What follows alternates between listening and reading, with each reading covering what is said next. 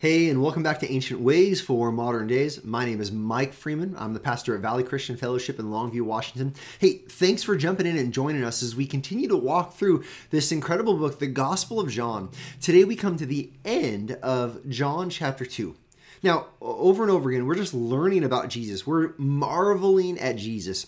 And what we're going to find at the end of John chapter 2 is we're going to see Jesus in his understanding of humanity. We're going to see the reality of even our own hearts and what is in us and how finicky we can be. Now, if you remember, yesterday we saw Jesus cleanse the temple. Before that, we saw him in turning water into wine. And remember, this first half of John is really this book of signs as Jesus, he shows his identity by performing these signs. It's more than a miracle. They're called signs to point us, to direct us toward understanding who Jesus is.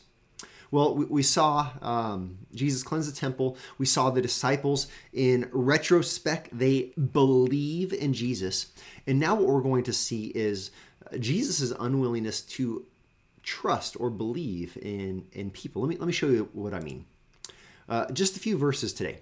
John chapter 2, verses 23 through 25 says, "Now when he was in Jerusalem at the Passover feast, many believed in his name when they saw the signs that he was doing." Now there are more signs happening than what Jesus has done so far. John highlights these important signs, but there's even more. Verse 24, "But Jesus, on his part, did not entrust himself to them because he knew all people and needed no one to bear witness about man, for he himself knew what was in man." Now this word entrust, you see that word trust? Jesus, he did not trust himself. He did not put his confidence, his security in the response of the people believing. Jesus wasn't saying, "Oh, they're believing in me, great." Rather, he guarded his heart. Why did he guard his heart? It says he needed no one to bear witness about man. He knew himself what was in man. Well, what is in man? Well, first of all, let's just be honest, we're finicky. When Jesus is performing signs, they like him. And we're going to see later in John, when Jesus is feeding them, they like him. When Jesus teaches them hard things, though, they're finicky. We're finicky. I can be finicky. If Jesus isn't doing what I want him to do, maybe I'll back away. That's what's in our hearts sometimes. Jesus, we have this expectation of you. You must perform what we expect you to perform, or I'm going to go find someone that I think will please me or satisfy me. Jesus knows that's in us. But it's not just that we're finicky. Remember that the mob crying out when Jesus is crucified, "Crucify him, crucify him." The mob turning on him. Those that he has come to save, having no compassion, having no faith, having no loyalty or allegiance. Rather they turn against him. Even his disciples, they flee from him, is what we're going to find. I'll see Jesus, he sees these crowds, that they're believing in him for the time being, but he knows they're finicky.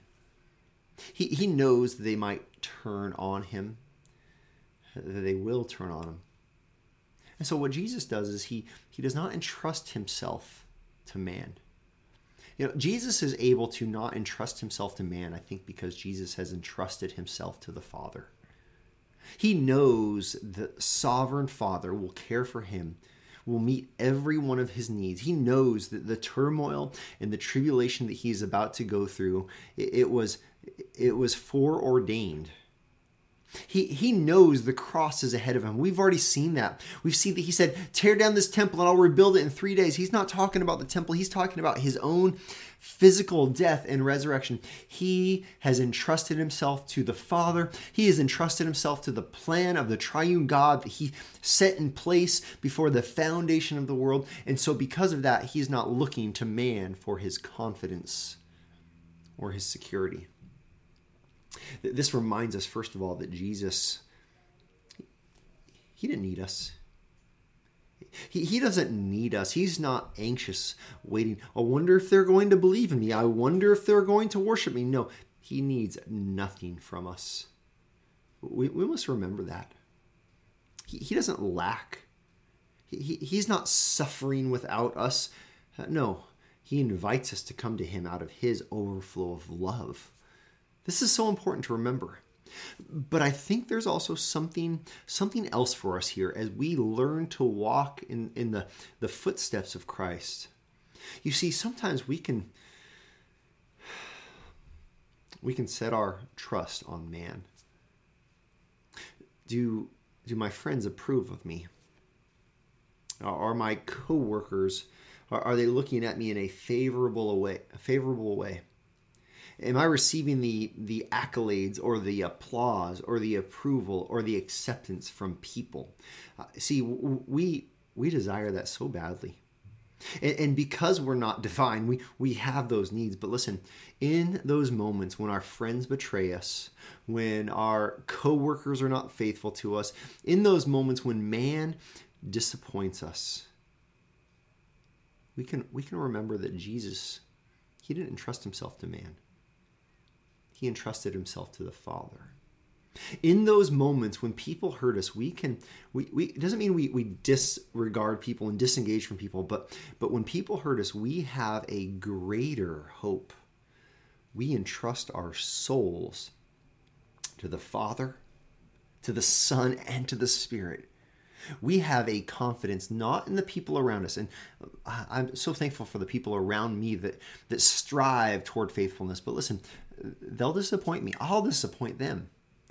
But yet together we entrust ourselves to God. This is our ancient way for our modern day. This is where our confidence comes from. This is how we battle our worry and our anxiousness. This is how we deal with those negative thoughts or those negative emotions that people bring toward us. What someone thinks about us, that's not where we find our identity. We entrust ourselves to God and our Savior. That is where we find our identity. This is our ancient way for our modern day.